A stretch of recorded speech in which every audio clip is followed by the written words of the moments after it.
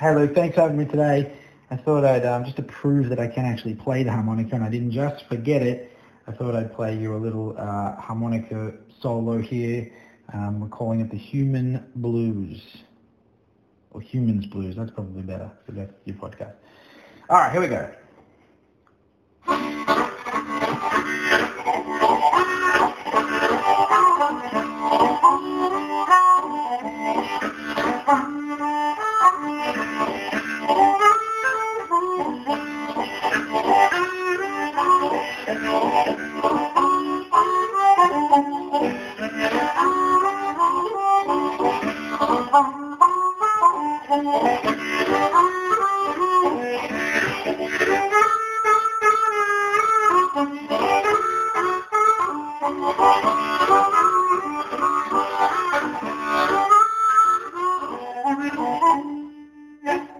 Cheers, mate.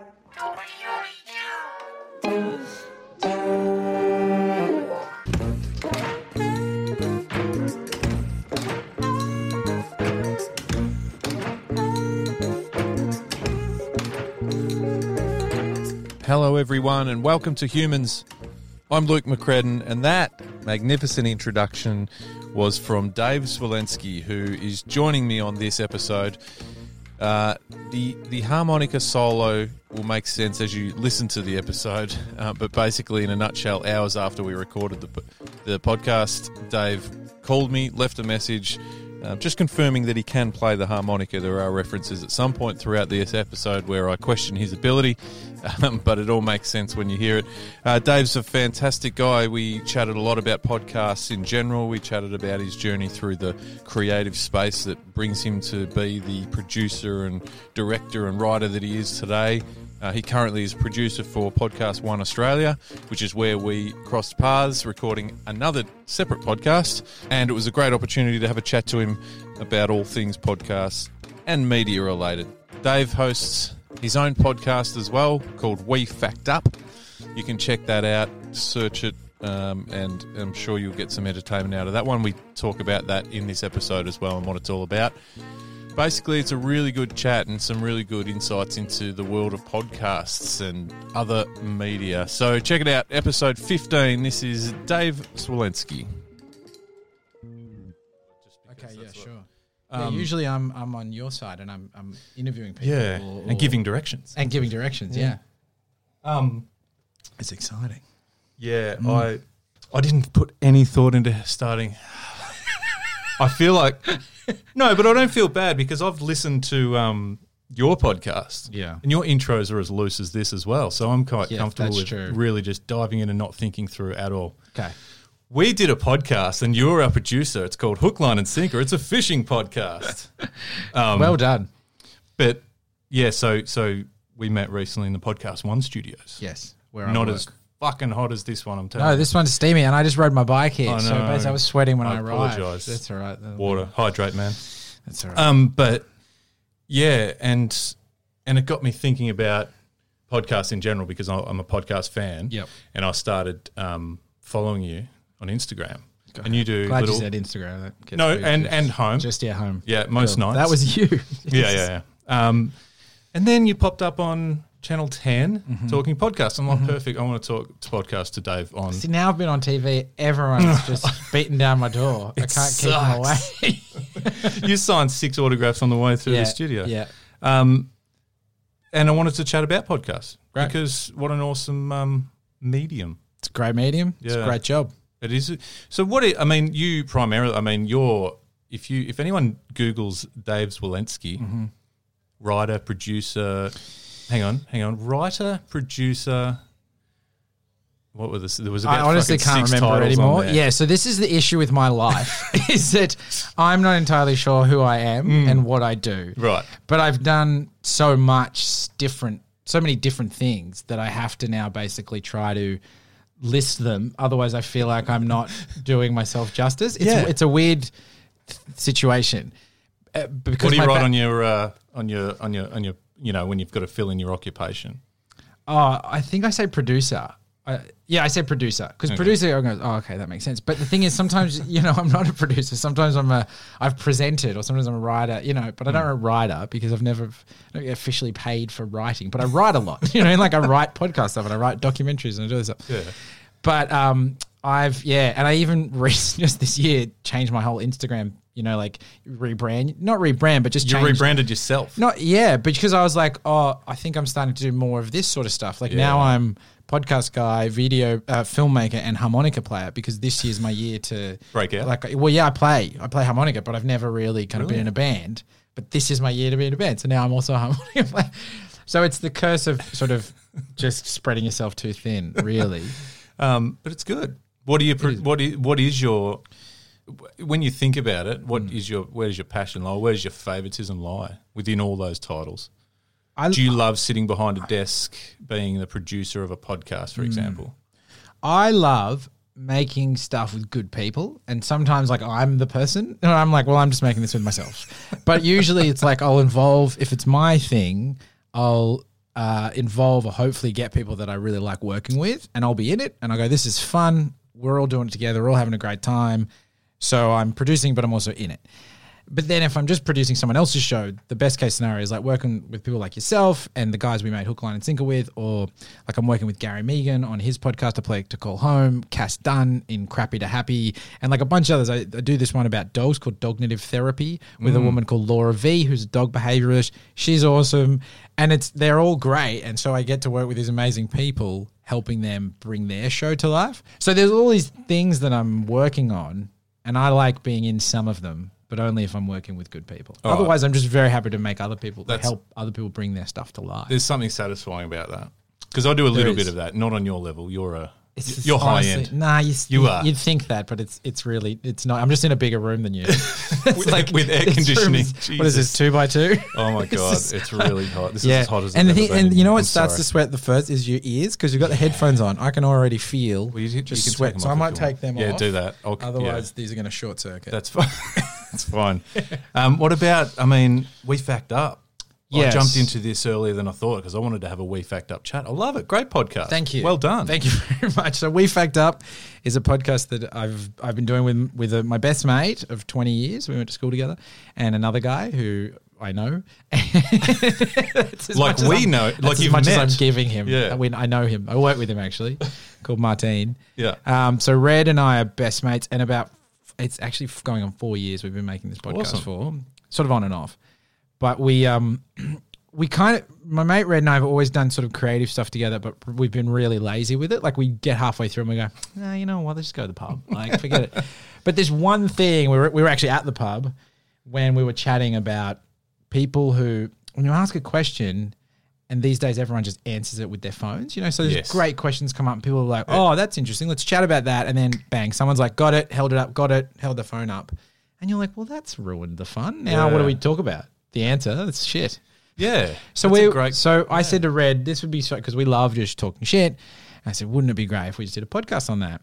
And he was like, yeah, we'd fuck it. No, I said we'd probably fuck it up a lot. And he goes, we fact up. And I'm like, that's great. Hey. So Red is the kind of guy who has these brilliant ideas all the time and then just moves on. And I'm the kind of guy that hears a brilliant idea from someone else and goes, I'm going to steal that. I'm going to turn it into something real. Awesome. And so like a couple of weeks later, I was like, Red, I got a studio. I've got a website happening, and I've got a mate who's going to edit it up for us or whatever. And he's like, we're doing that. And we're going on tour. Quit your job. Like, yeah. And I'm like, yeah, we're doing it. It's great. We fact up. Let's do it. So we got in a room and we started just mucking around. We did like 5 or 6 episodes that we just canned because they sucked. Yeah. And that was just me and him. And then we got a third person, a girl for a while called Hannah. She was a good mate of ours. She ended up, she was a teacher.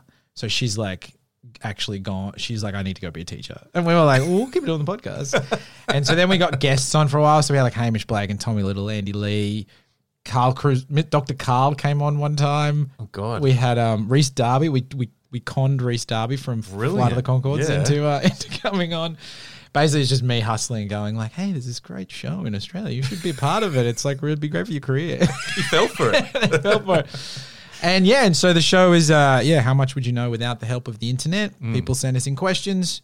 We then have a bit of fun trying to figure it out without Googling. We get to an answer and then we pause it.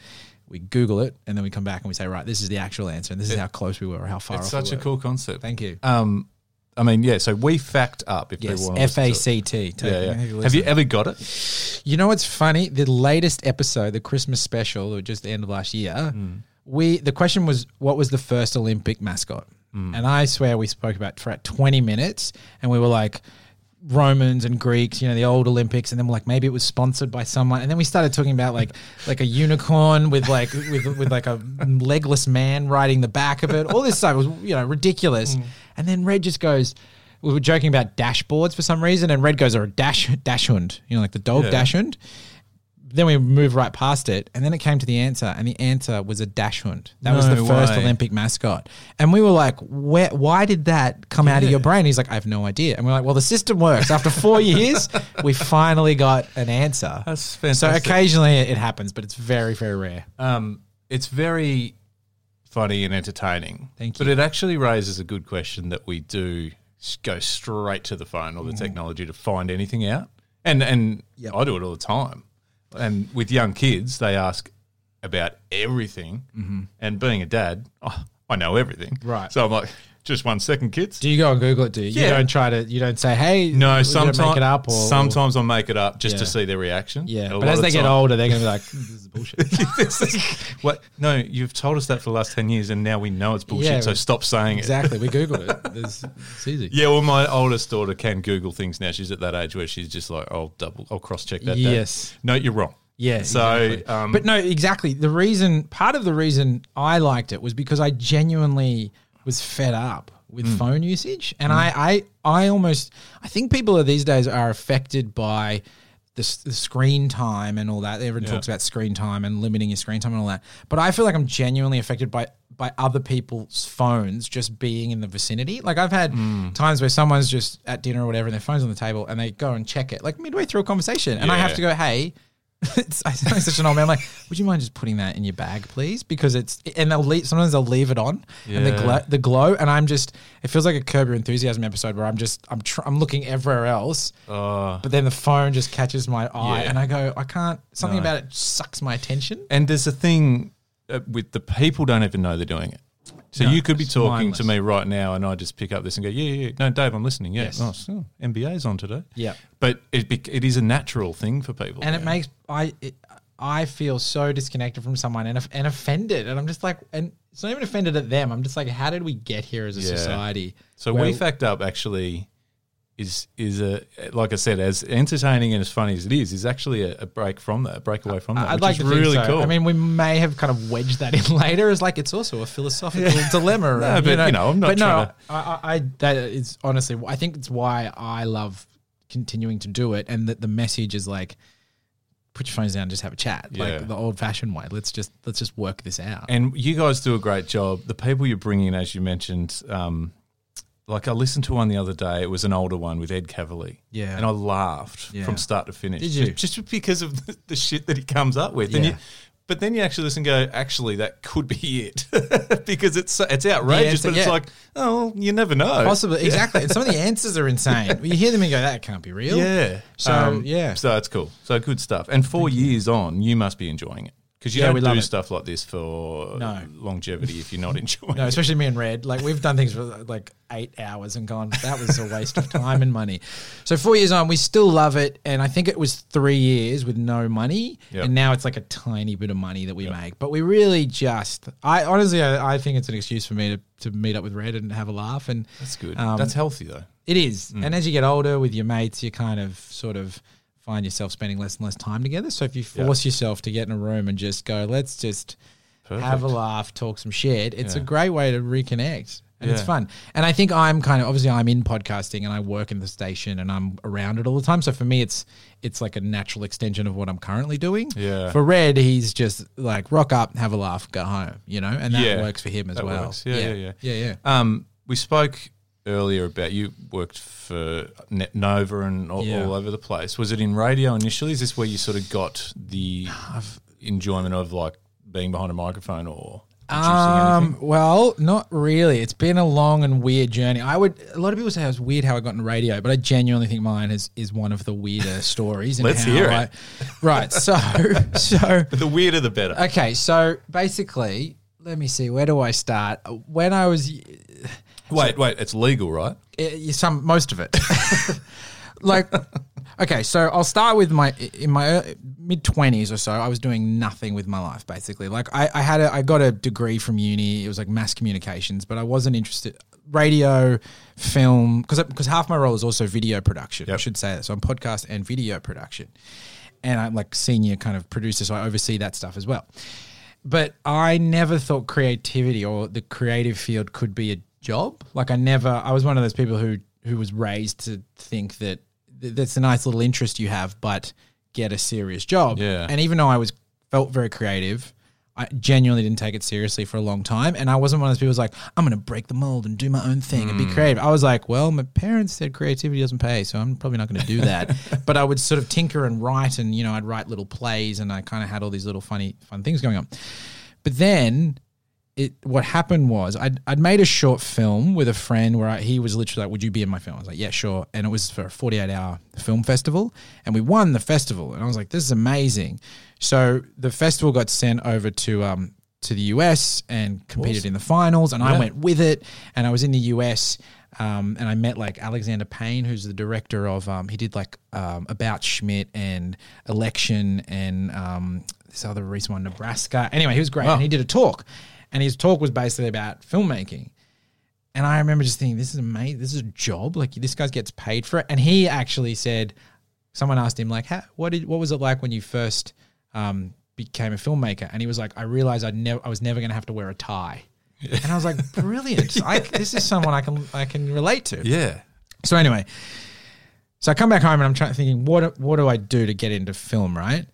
Nothing. And then a friend of mine sends me an email saying SBS are looking for young presenters and journos kind of thing. Yeah. Do you want to apply? And I was like, I guess. Yeah, like I suppose.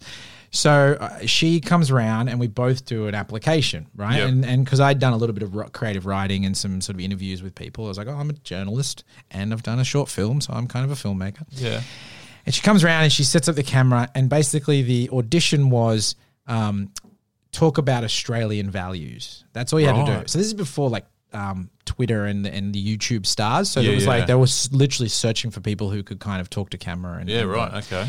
So she sits in front of the camera because she's like, I want to do an application. So she sits there and I film her, and she's like talking about Australian values and what they mean and stuff. And then I get in front of the camera and I start talking about Australian values, and I'm like, I have no idea what Australian values are. Like, what does that even mean? And I'm sitting in the camera like, this is nonsense, like crazy. And I start just talking shit, start doing party tricks. I start telling them my secret skill is like I can count letters in words really fast. That's just true. Like if you give me a word, I can tell you how many letters are in it really quickly. Really? Yeah. A microphone. 9. Fuck. 10. It's 10. Sorry. There's 10. Sorry. I was going to believe you, so you could have just rolled with that. Yeah, it's 10. I forgot the E. Anyway, so I'm saying all this crazy shit to camera. And I edit it up and I send it up. I'm like, that was the dumbest application. I get a call back and they're like, we've whittled it down to 30 from 1,000 and you're one of the 30. I'm like, amazing. All that shit that I talked about, like the letter counting and the party tricks. And they were like, we thought it was funny. My friend Rosalind, she didn't make it. And I was like, okay, cool. And they're like, can you go and do another video? Go out in the street and do some Vox Pops interviews. So I do that. I go out in the street. I did some funny Vox Pops, interviewing people and all that. And then I got whittled down from 30 to 6. And I was just waiting to see if I was going to be one of the final 3. And basically after months and months and months, I got chosen to be one of these 3 people to go and make a documentary. And the documentary was about Islam. So it was learning about Islam as a white sort of agnostic atheist, learning about Islam. And I was like, great. So they flew me to Sydney. I got this little production crew. They go, right, we're gonna send you into Lakemba, which is this pretty crazy area of Sydney. And they're very unwelcoming to camera crews and stuff, which is understandable. And I go in, and basically, like, as soon as we're there, the cameraman gets pushed and it's crazy. And I'm like, what the fuck am I doing here? Like, I've just flown, I've lived in Brisbane at the time. I've never been around any of this sort of stuff. No. I've now just been thrown into this kind of weird situation. But my reaction was just to go and talk to people on the street about it. I was like, why do we get pushed and what's going on and stuff? And they kind of started to chat to me and opened up, and the camera crew kept filming. And they were like, well, there's so many camera crews that come in here and just talk, to call us terrorists and say all this stuff. Yeah. And they're like, we just don't trust anyone, and kind of got some good stuff out of them. And that kind of formed the basis of this documentary. Right. And I ended up doing an hour documentary living with a guy called Sheikh Halali, who was the ex-mufti of Australia, who was this pretty big name. He's the guy who said a bunch of stuff about women and do you remember that women and meat? Yes. And if the cat eats the meat, whose fault is it? Is it the cat's fault or the woman's fault? It's the meat's fault for being left out. Yeah. So I spent time with him. I got to live with him for like a week or two, and we made a documentary about him. And it was quite, people liked it. And off the back of that, I then amazingly got offered a TV series and I pitched something called Dave in the Life, where I would go and live in the life of different people. It's a pretty obvious pun. I remember calling the head of SBS Factual, guy called John Godfrey. But hey, I've come up with an idea. It's called Dave in the Life, just until we can think of something better. That's a bit shit. And he goes, no, I like Dave in the Life. Cool, let's do it. And I was like, what? And within another few months, TV crew, There was like 3 directors, 3 researchers, a bunch of producers. I moved to Sydney for like 8 months. It was just this crazy time. I was working with Cordell Jigsaw, who's like one of the biggest production companies in Australia. They're with Andrew Denton's group and all that. And I was just so green and naive and stupid, and I'd kind of just fallen into this 26. Yeah, okay. So it was 10 years ago. I'm 37 now. And so time flies. Yeah. And so that kind of, and I did this 10-part series, and it was crazy, and that's like a whole other story. It was like me living in the life of like a hunter and a prostitute. Like I tried to be all of these things, a controversial artist, a homeless. So did you take yourself out of your natural or out of your comfort zone intentionally to do 100%? Yeah. And so the crew and I and the producers and the directors were like, well, how far can we push you? And I was like, I don't know. So let's just see. I was at that time, it was my mid-20s, and I was like, I haven't really done too much with my life. I'm looking at like kind of ticking things off. So I was like, let's just make it as kind of crazy as possible. And I wanted it to be really real. So I made them like put me in genuine situations and kind of, push me as far as I could go in a lot of ways. And it was really confronting. And in like 6 months, I learnt and grew more than I felt like I sort of had in my first 20 years of my life. And so we made this TV series with me just kind of being like, wow, this was cool that I fell into this thing.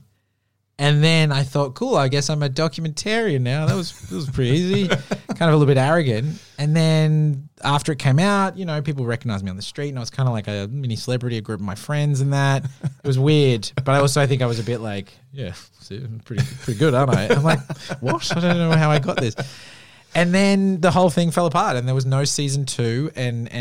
Was the uptake not good enough on season 1? Well, I'd like to say that the uptake wasn't good enough. I'd put part of that blame on SBS, who moved the TV show 3 times. So it was like on a Friday, and then they moved it to like a Wednesday. Like during the series? During the series. And then they pushed it back 3 months for the final 3 episodes. So it never really kind of had the chance to take. And I was like, what do you expect there, guys, if you're not going to put it on one night? And it was strange. It's a shame.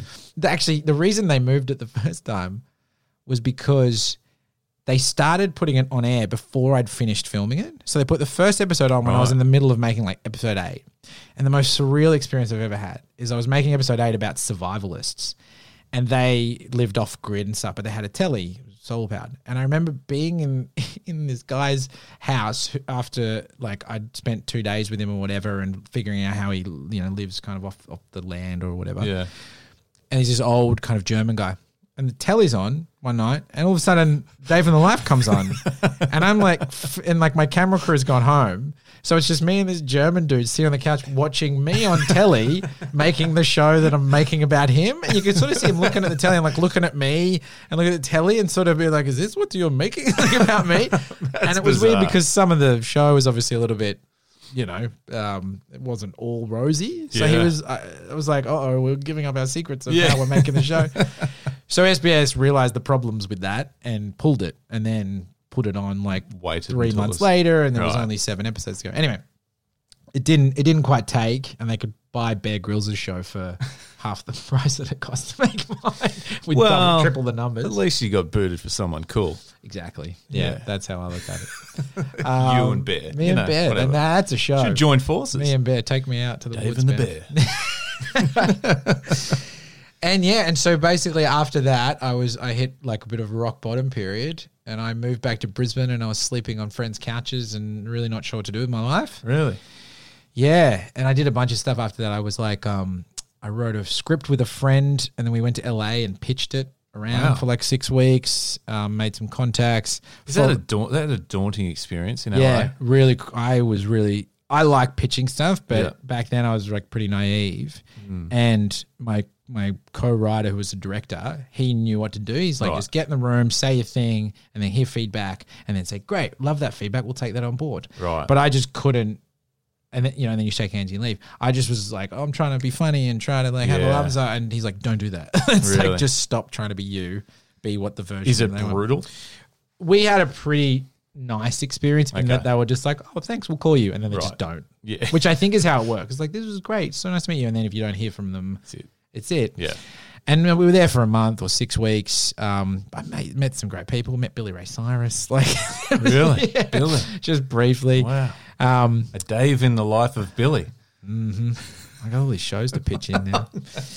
And then, I did weird stuff. I followed a girl to Prague, spent a month there. That didn't work out. Anyway, I came back to Brisbane, and I was like, I'm 29, and I'm like, I have no hard skills. I could sort of edit and shoot a bit, but I was like, I don't really have anything I don't know. What am I going to do with my life? Like, I don't really know what I'm going to do.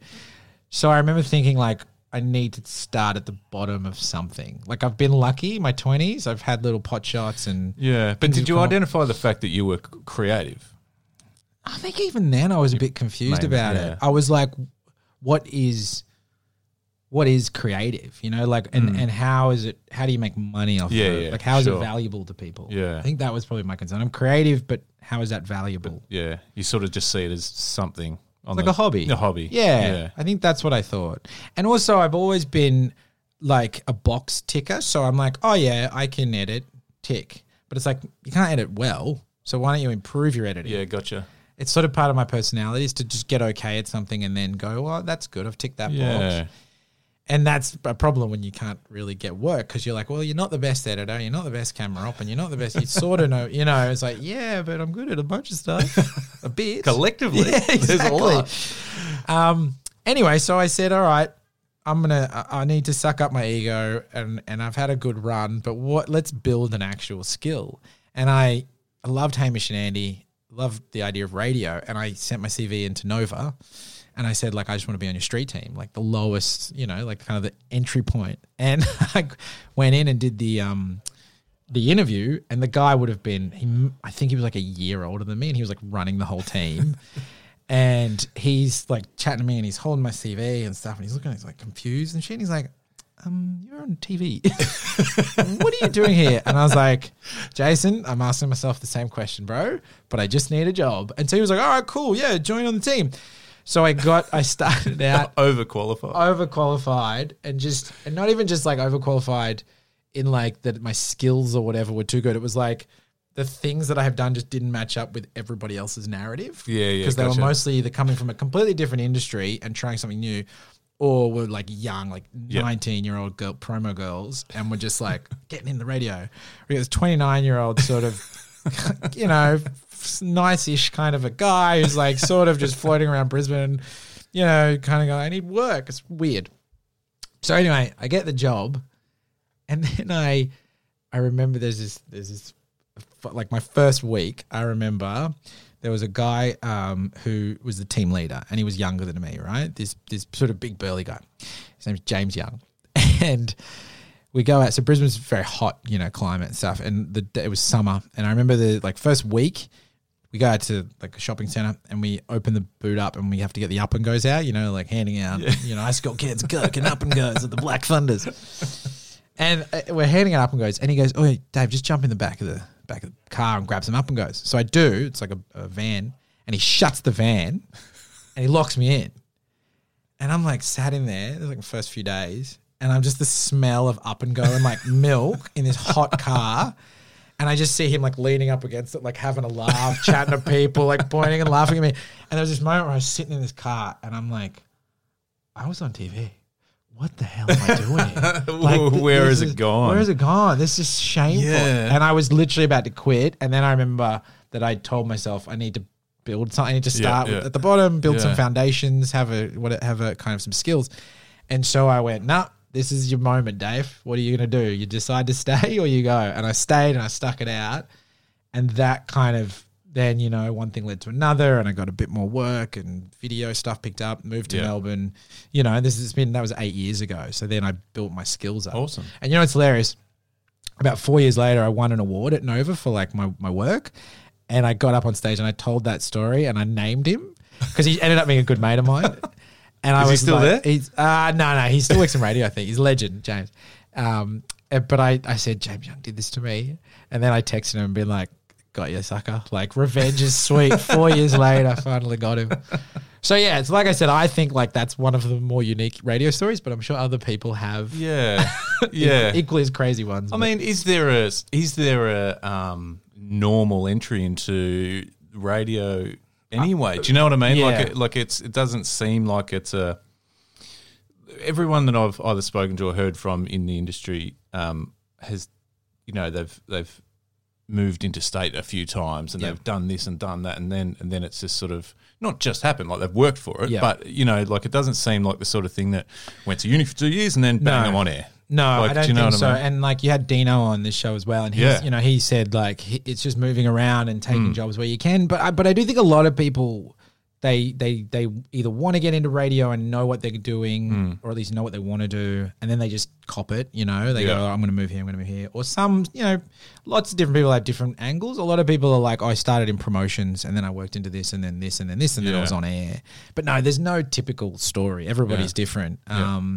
And some of the stories, are amazing and interesting and unique. I mean, Dino was, I think, in Perth and his sister worked in radio and then he got a gig doing weather. That's right, the weather guy. For cyclone chasing or saying something. Words he didn't understand. And now is like piss funny every morning on Nova in Melbourne. But see, but even that, like Dino's sister was in radio, so got in radio. It's like, I suppose it's not that crazy. Yeah, true. It's just, I think there's no career path.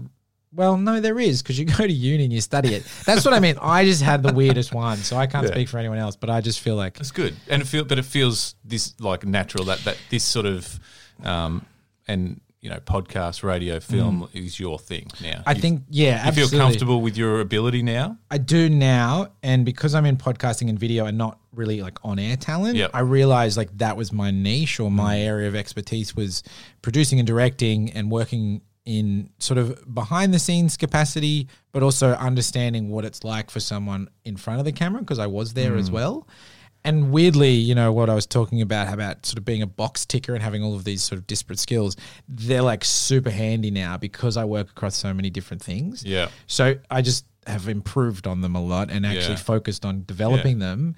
And I think that's helped me do what I do. But because it's podcasting, that's what I love. I don't really love radio. Right. Which has been an interesting realization. Do you remember what it was first, whether it was a show or something that made you love podcasting? Yeah, it was This American Life with Ira Glass. Yeah.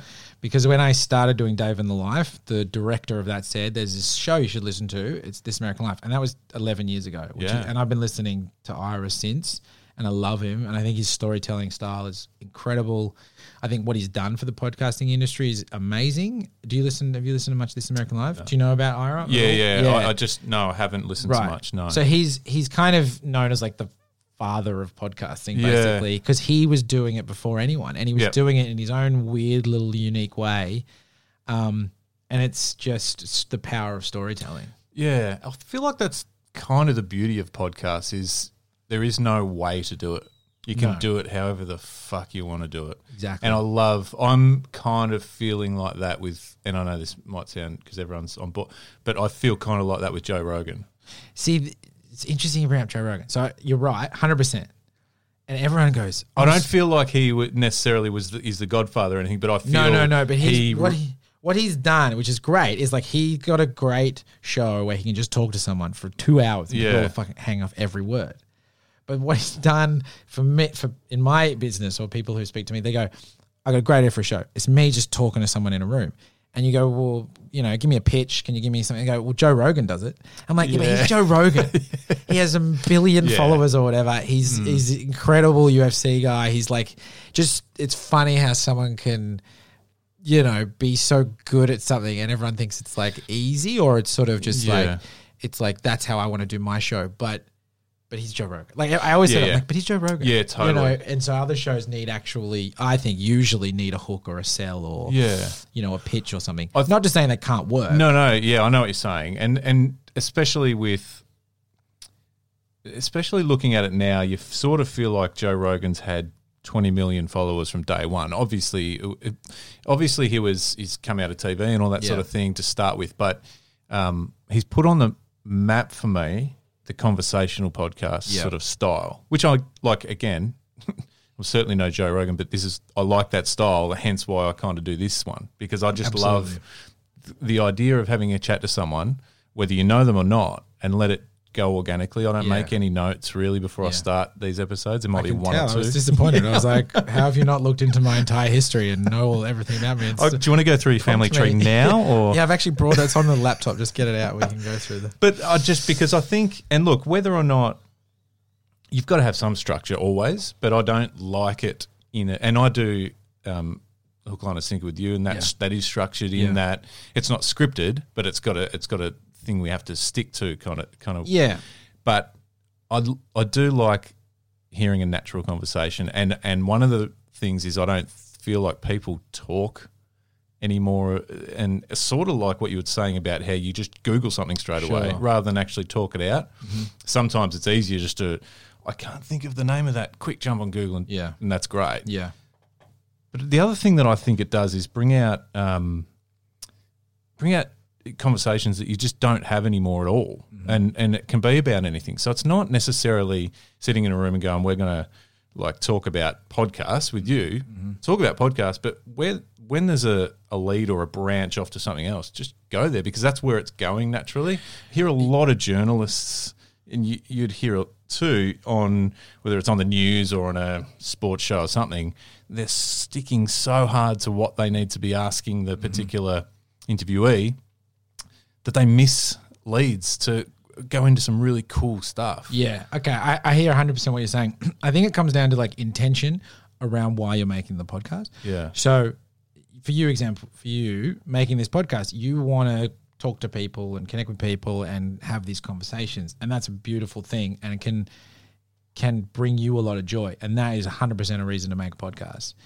And then there's other people who are like, I want it to be on a commercial network and I want it to sell ads. And you go, cool.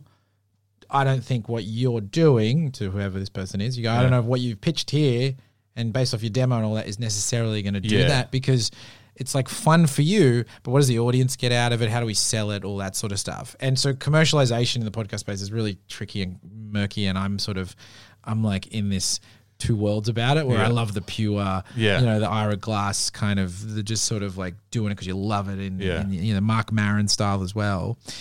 But I'm also like, I understand the commercial imperative to having to sell stuff in, which I think is probably why I feel like I'm kind of in a good space for it, because I if you go too far one way or another, you can't really, it's just hard to balance that. But if your intention is just to make a show that you love, which it should be, then that's what the best podcast can be. And if they're not, at least you're having fun. Well, that's the thing. And sometimes I feel like it's you know, I'm being selfish, because overall, with all due respect, I'm doing this because I want to do it and I really enjoy it. And I get a kick out of every episode I've done so far. I'll go home tonight buzzing because we had a great chat today. Like, genuinely. Pressure is on. Okay. And make him buzz. And if I'm not buzzing at the end of this, I'm never talking to you again. Okay. But talk about sex. Talk about sex. Something racy. But I honestly mean it. And the other thing is, you know, everyone that I've spoken to on this podcast, I've learned something from, whether it be, you know, something really heavy and deep or just something that might, the way someone thinks is like cool. Like one of my favorite, and you know, I can you have a favourite episode? I don't want to. We're not finished our episode yet, so I think that's. I spoke to someone on this podcast called John Gulzari, and he's a Afghani refugee. Right. And that just fucking blew me away. Yeah, right. Like, what an amazing. He was an amazing sounds impressive human. straight off the bat. That sounds incredible. But that's, and no favoritism. I've enjoyed every single episode, but episodes like that, that stuck with me for days. Like after it, and I was just like, I couldn't wait to just show my family and friends that episode and that's then the thing, put it out there. And there's no reason. That's not selfish at all. That's just you making your art. And I think you have to look at it like that. This is an art form. We've got, we're in it's very artificial what you've created, just like art is, and then it's what you do with it. It's how you paint the strokes, really, which is... You saying I'm an artist, Dave? You are an artist, just like Joe Rogan. But you know what I mean? Like, Joe Rogan's an artist, and he's an incredible artist in what he does, right? That's why I think Joe is amazing. It's like someone being like, well, I'm going to be paid. What do you want to paint? Oh, just weird shit. Picasso did it. And you go, well, okay, just take a breath. Picasso was amazing. Yeah. And you're just, there with some scribbles and a couple of like cubic lines. And you're like, you can be like Picasso, but don't try to be Picasso. I've said it. I've been to museums or whatever and said, I could do that. Absolutely. But you can't. I was in the Tate Modern in London and I saw a toilet with a signature on it. And I was like, is that it? I could fucking done that. And a friend of mine said, yeah, but you did it. Yeah. And that's the difference. Well, that's true. Do you know that's the difference between an artist and not an artist? Well, even this, I probably wanted to do this for a couple of years, and my wife, Ricky, was really helpful in pushing me to do it. Yep. And even job, Ricky. Drawing inspiration from my daughter as well. And it wasn't until I did it and I went, yeah, I've done it, and I feel really great about just doing it. Yeah. And so you need to sign a toilet seat before you can judge. But the thing is, you've signed this podcast is your toilet. So you should be very proud of that. Every episode I sign it. Wow. I haven't looked at this podcast like a toilet. That's it. I'm here to reframe how you think about podcasting. Wow. This is your toilet. Pretty happy with that. Maybe we should end it there. Unbelievable. Yeah. I don't know where to go now.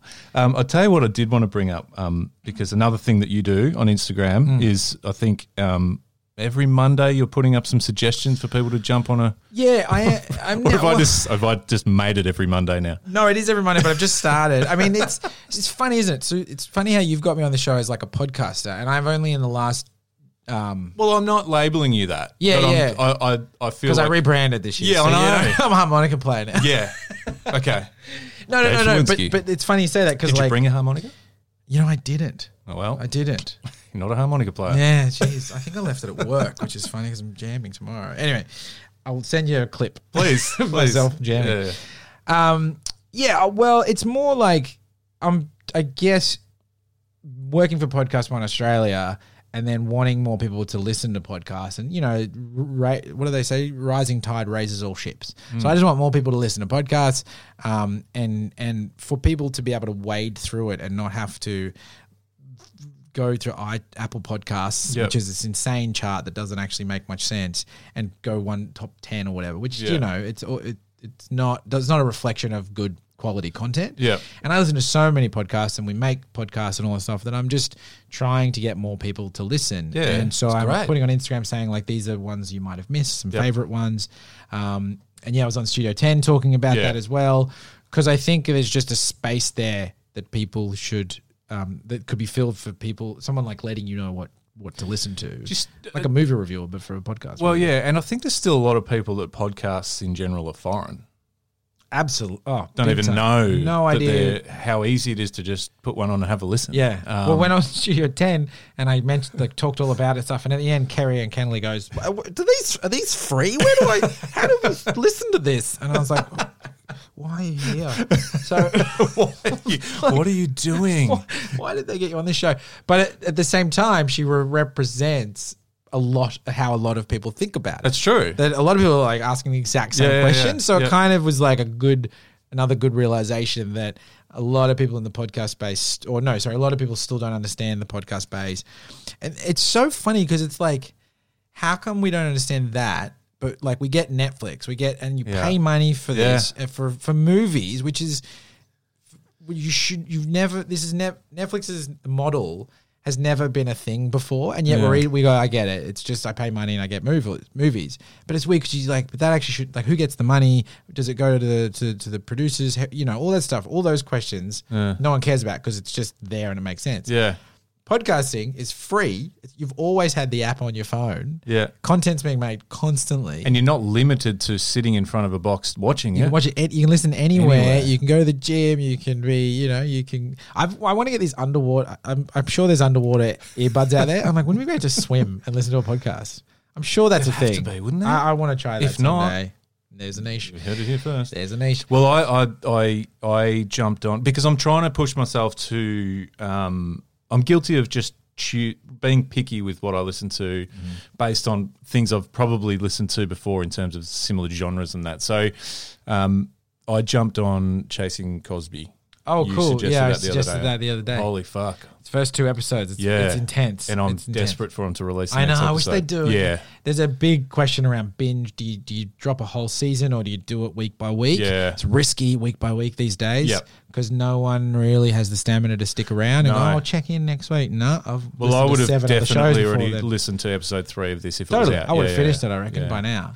It's this whole genre at the moment. We just finished watching Surviving R. Kelly on Netflix the other day. And just can't bring myself to it's disgusting. Yeah. It's fucking disgusting. Yeah. And, let's not get bogged down in that stuff. But really interesting podcast, the Chasing Cosby one. Yeah. So. And there's so many out there and so many that aren't reflected in the Apple Podcast. And you know about Apple Podcasts? So I'm assuming people listening to this will hopefully be interested in podcasts in general. But the way, because if not, well, you can be bored now. Podcast, the Apple charts, which is iTunes. Yes. It's not iTunes anymore. No. They've rebranded it, Apple Podcast. And the Apple Podcast, the chart isn't really a proper chart, as in no one really understands how it works because Apple hold on to all the data.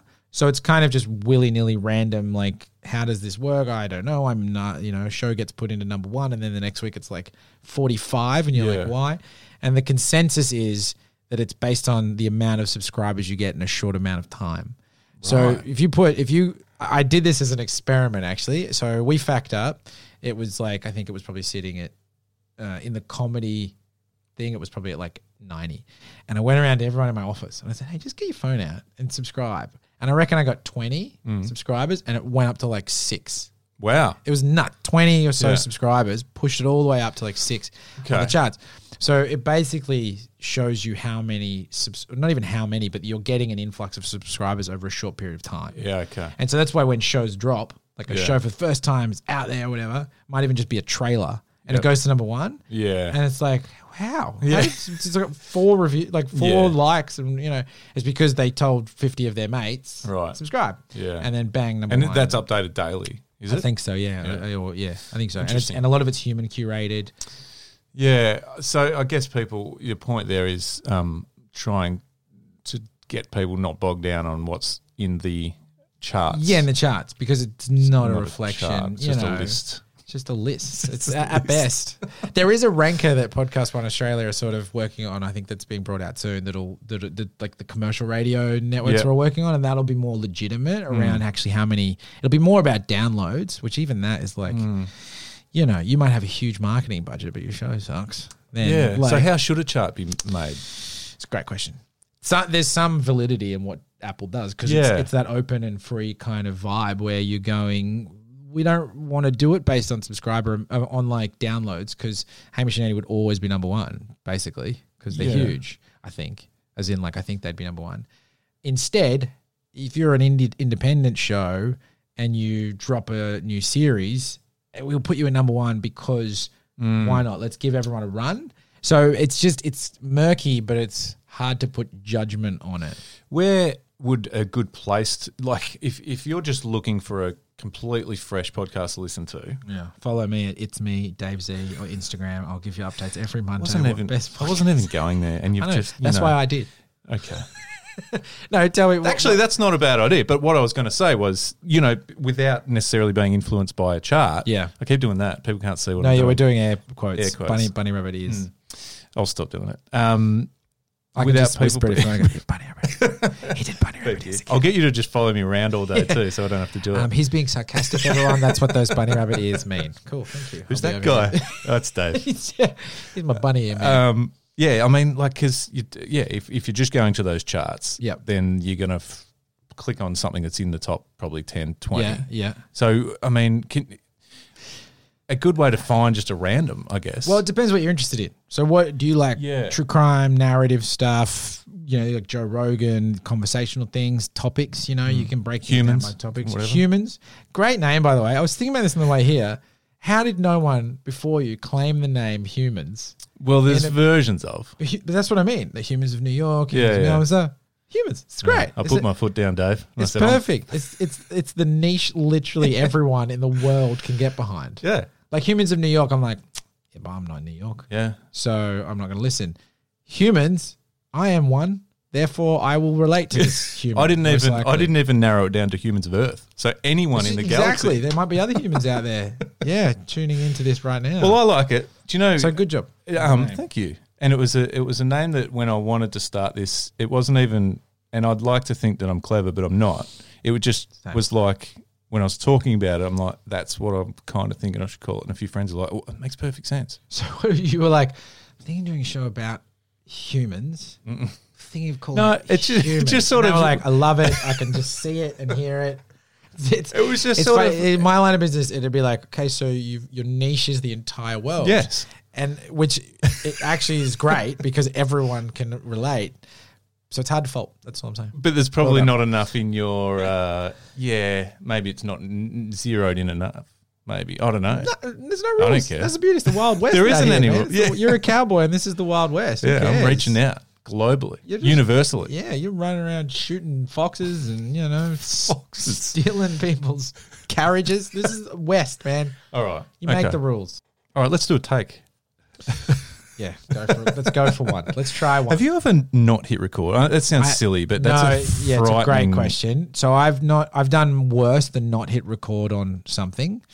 Friend of mine, loveliest, like old mate from school, Marty. He one time was getting married. So he was getting married, and he asked me to film it. Yeah. And I was like, no worries, I'll film it. Like, and I wasn't just like, no I was worries. I'm got like, it'll be my goosebumps. honor to film Yeah. it. Because he was like, will you take photos? And I don't do photos, but I'll film it.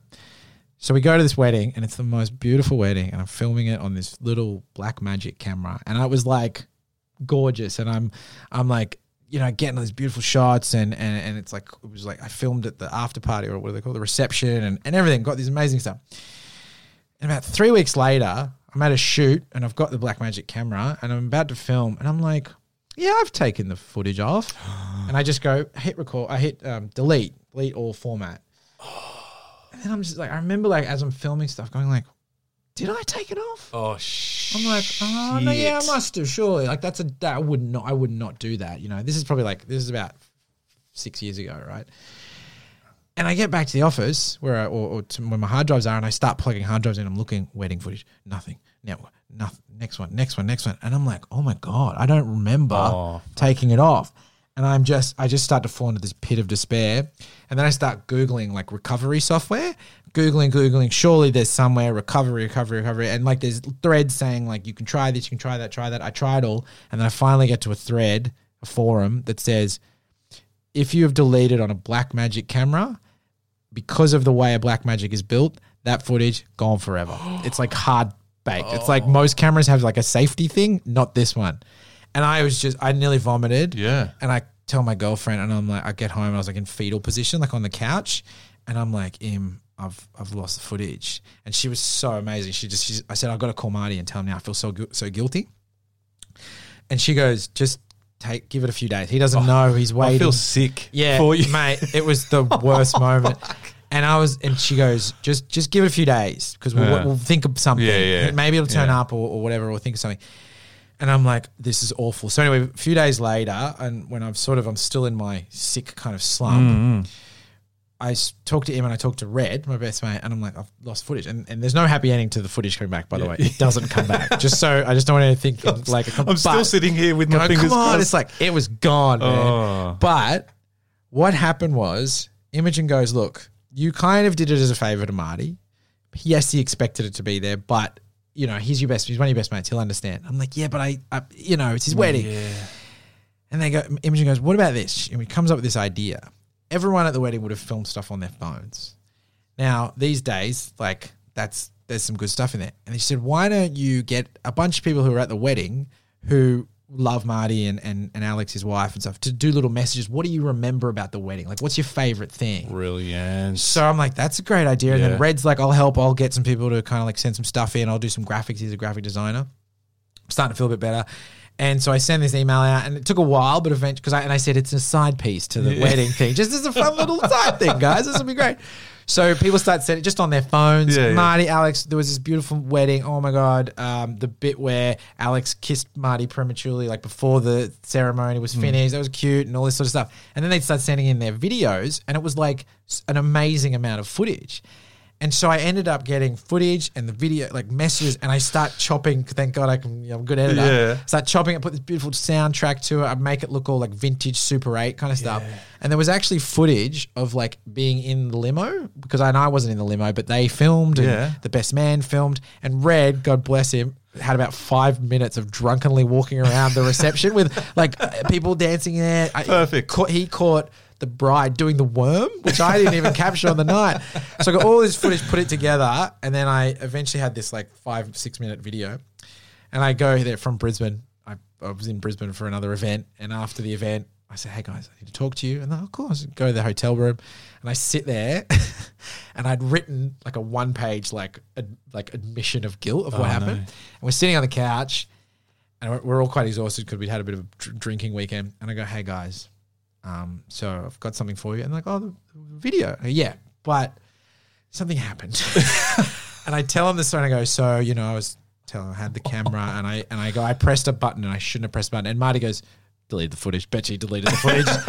And I was like, I deleted the footage. And I'm like nearly crying and shit. And they go, and straight away Marty goes, that's all right, mate, don't worry about it. And I'm like, no, Marty, you don't understand. I had to worry about it. This shit was serious. Like, because I promised you something, I didn't give it. And they were like, no, it's fine. Like, that was so chill. I'm like, but I've made you something. And I play it, and they start crying, and I'm crying, and they hug me. It was like the most amazing moment. And then what was hilarious is they ended up putting it online on Facebook. Everyone's like, this is the most amazing way to make a video. I want someone to make a video for my wedding. Like, what a creative execution. And I was like, yeah, it was. And this whole thing was set up. And if you want me to do this for you, give me a call. I will delete your footage anytime you want. Holy shit. Long answer to the question. Have I ever not pressed record? I've pressed delete, which is much worse. It is a frightening thought to not... It's a frightening thought to not hit record. It's even more frightening to hit delete. Yeah, never hit delete on a Blackmagic camera. Wow. That's the lesson for you. Or ever. Just make sure you have double backups. Wow. So now the beautiful thing is I always have double or triple backups now. Okay. Well done. My lesson. Good recovery. Thank you. The hubris is no more. Yeah. Interestingly, on top of that, I don't think anyone watches their wedding videos. No, that's right. Yeah, they don't. Or they go, I don't look good. Put it away. Delete it. Excuse me. What? Delete? When's We Fact Up starting again? Oh, God. It was supposed to start on Saturday, but we had some complications. So I think it'll start this week and then be out next week. It's getting together to do it is surprisingly, that's the hardest part. No, totally. Not surprising. Because we get together on the weekends and we try to do 2 in one day and then do them fortnightly. That's the plan. That's what I would like to do. It's just, some other people have other priorities, apparently. How dare they? And it is Podcast One Australia. People can find it. You can find it anywhere you listen. So, the classic, anywhere, Apple Podcasts, Podcast One Australia, or wherever you get your podcasts. This is funny because I sat in a room with you saying, read this, say this, do this at the end of when we finished the series of Hook, Line and Sinker. Yeah. Do you know what's funny? So the first day of Hook, Line and Sinker, when you guys came, so just for everyone listening, about 2 months ago, I was tasked with the job of making Luke's show with Andrew and Nick. Thank you for the reminder. Hi guys. And hey guys, love your work. I just had mental break. It's hot in here. Yeah. Anyway, so I was tasked with the job of doing it, and I was really excited. I was like, great, I want to learn about fishing. I don't know about fishing. It's a 6-part series, all this stuff. And then it got to, you guys had flown in on Sunday, or the other boys had flown in. Sunday night, I had severe food poisoning. Really? I was up till about 4 or 5 in the morning. Oh, shit. So when I rocked, but I was like, I can't, you guys have flown in. We're going to make this thing. So when I rocked up at night, I felt like death. Wow. And I saw a few people and I was like, just don't. I said, I'm just going to not tell the boys because that'll set a real weird tone. Just met me. And I reckon I had 3 hours sleep. It was probably the worst nights I've ever had. And I was just like, hey guys, how's it going? So and I happy. kept my shit together. As soon as you left, I just crashed. I went home and I was just like, oh, I'm out. The next day I was way better. And I was like, I wonder if they noticed a difference. Because definitely for me, the next day I was like, great, this is good. First day I was just like, yeah, good, well done. No, looking back, I think we did cut day one short. Because of that. Was it? The video stuff. I was like, let's do the videos tomorrow. Yeah, you did. That's why. But they were all happy with that because that meant early biz. Exactly. No, it all worked out. Yeah. And I could just go home and basically fuck, well done. Yeah, so I wondered if you Jesus. noticed. You probably were just like, oh, this guy's just sussing us out. He's just getting to know us. In fairness, we were pretty focused because, and without sounding like dicks, we wanted to do a good job. We'd spent a bit of time, obviously, in the lead up, but the night before as well, just going through it, making sure we didn't waste you were great. your time, our time, and because it's not, with things like that, it isn't just a case of strolling in casually going, Dave, how are you? Just turn me mic on, buddy. Some people do that. Well, yeah, maybe. and look, when I say that, I don't mean we weren't there for 3 weeks straight recording 6 episodes, but it was there's more to it than just. But you guys had your shit together. You knew what you wanted to talk about. It was all the backbone was there, more than the backbone. And I think that's the thing with podcasting. Like if you're gonna make a podcast, you just sort of decide on what's your focus, what do you want to talk about, where do you want to go. And if your focus is just like weird and something niche, cool. If your focus is just chat and talk, cool, but at least know that. Instead of some people get in the room and go like, they don't really know. Yeah. And then it happens and then you come out going, you didn't even really know what you were talking about. And they're like, nah, I didn't. And then you go, right, well, let's focus the show into something. Yeah, I'm really lucky with Pitchable as well. I think Pitchable's great. With that one, Andrew and Nick are unbelievably natural. They've spent 20 years together on camera. I feel like sometimes they know what each other are thinking. It's bizarre. Yeah. They're just really natural. Even when they did the social media video stuff, they're just they know what they're doing. Go for it. And I was at drinks the other night and someone asked like what podcast I work on and I told him and he was a mad fisherman. And I said, it's Hook, Line and Sinker Boys. And he goes, I love those guys. Yeah, they've got a pretty big following. Huge. I was like, oh, okay, cool. Yeah, well, I work with them. So. Well, there you go. I can't wait for it to come out because I'm really proud of it. It'll be good. And looking forward to getting stuck into some more stuff with you. But right now, we should call it quits because you've just left a pool of sweat all over the floor and table. Oh, yeah. It's just I'm joking. Turned into water. What before we do, any other recommendations putting you on the spot apart from We Fact Up, Humans, and Hook, Line and Sinker? Those are my 3 favorite shows. I have a bunch. Caliphate is this incredible podcast about a Canadian Syrian man who claims that he was in Syria while a whole bunch of awful things were going down and he took part in it. And basically he was part of this he was part of the caliphate essentially in Syria and he managed to escape and come back to Canada. And this woman, this New York Times reporter, kind of questions him and it's basically 3 episodes or so are learning his story, which sounds intense. It's him. Right, yeah. But the crazy thing is the woman who hosts it, the journalist who's amazing, after the 3 days of talking or 3 episodes of talking to him, she's like, some of this stuff doesn't add up. I'm going to go and fact check it. And she goes to Syria in the middle of like just explosions and crazy stuff going on. And there's this ballsy journalist and basically like figures out if what he's saying was actually true or not. That's cool. Awesome. Caliphate with a C, Caliphate. Heavyweight is awesome. It's by Jonathan Goldstein. Oh my God. Goldstein. Jonathan Goldstein, Heavyweight.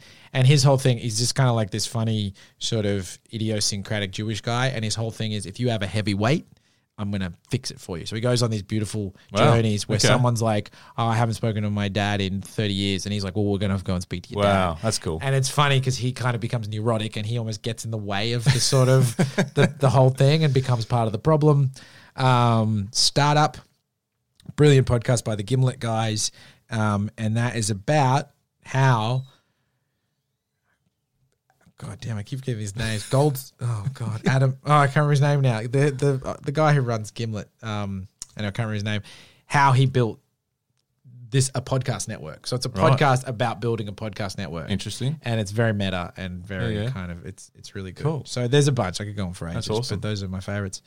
That's good. Yeah. That's good. So, and if you have if you want to know more about podcasts, hit up It's Me, Dave Z at Instagram. Totally. Absolutely. Whatever, and then just get in touch. Wait for the Monday recommendations. Monday recommendations. That's cool. It is good, and it is something that's surprisingly still so new and foreign to so many people. But yeah, we need to fix that. Trying to work that out, how to do it. I've pitched into Studio 10 and said, I'll come on your show and I'll sit with Kerry live, and we'll go open the podcast app, and I'll show you how to get a podcast. Do you know what? Live on television. It's not as silly as it sounds. That'll be because that's as simple as it could be for some people. Oh, so it's there. It's there, exactly. Yes, It'll Kerry. be bloody national TV first. What if Kerry's got a Nokia 3210? I'll smash it in front of her, and I'll say, Kerry, go get in the home. She may. Get in the home. Okay, it's Nokia. It's not even a brand anymore. Yeah. I think. I don't know if it is. Who knows? Well, you do that, and we will keep an eye out for you doing that, because that's awesome. Dave, thanks so much for coming in. Thank you for man. having me. It's been a pleasure. This is awesome. Good fun. Thank you. Keen to check out all your productions and all your suggestions. Thanks, man. Thanks, man.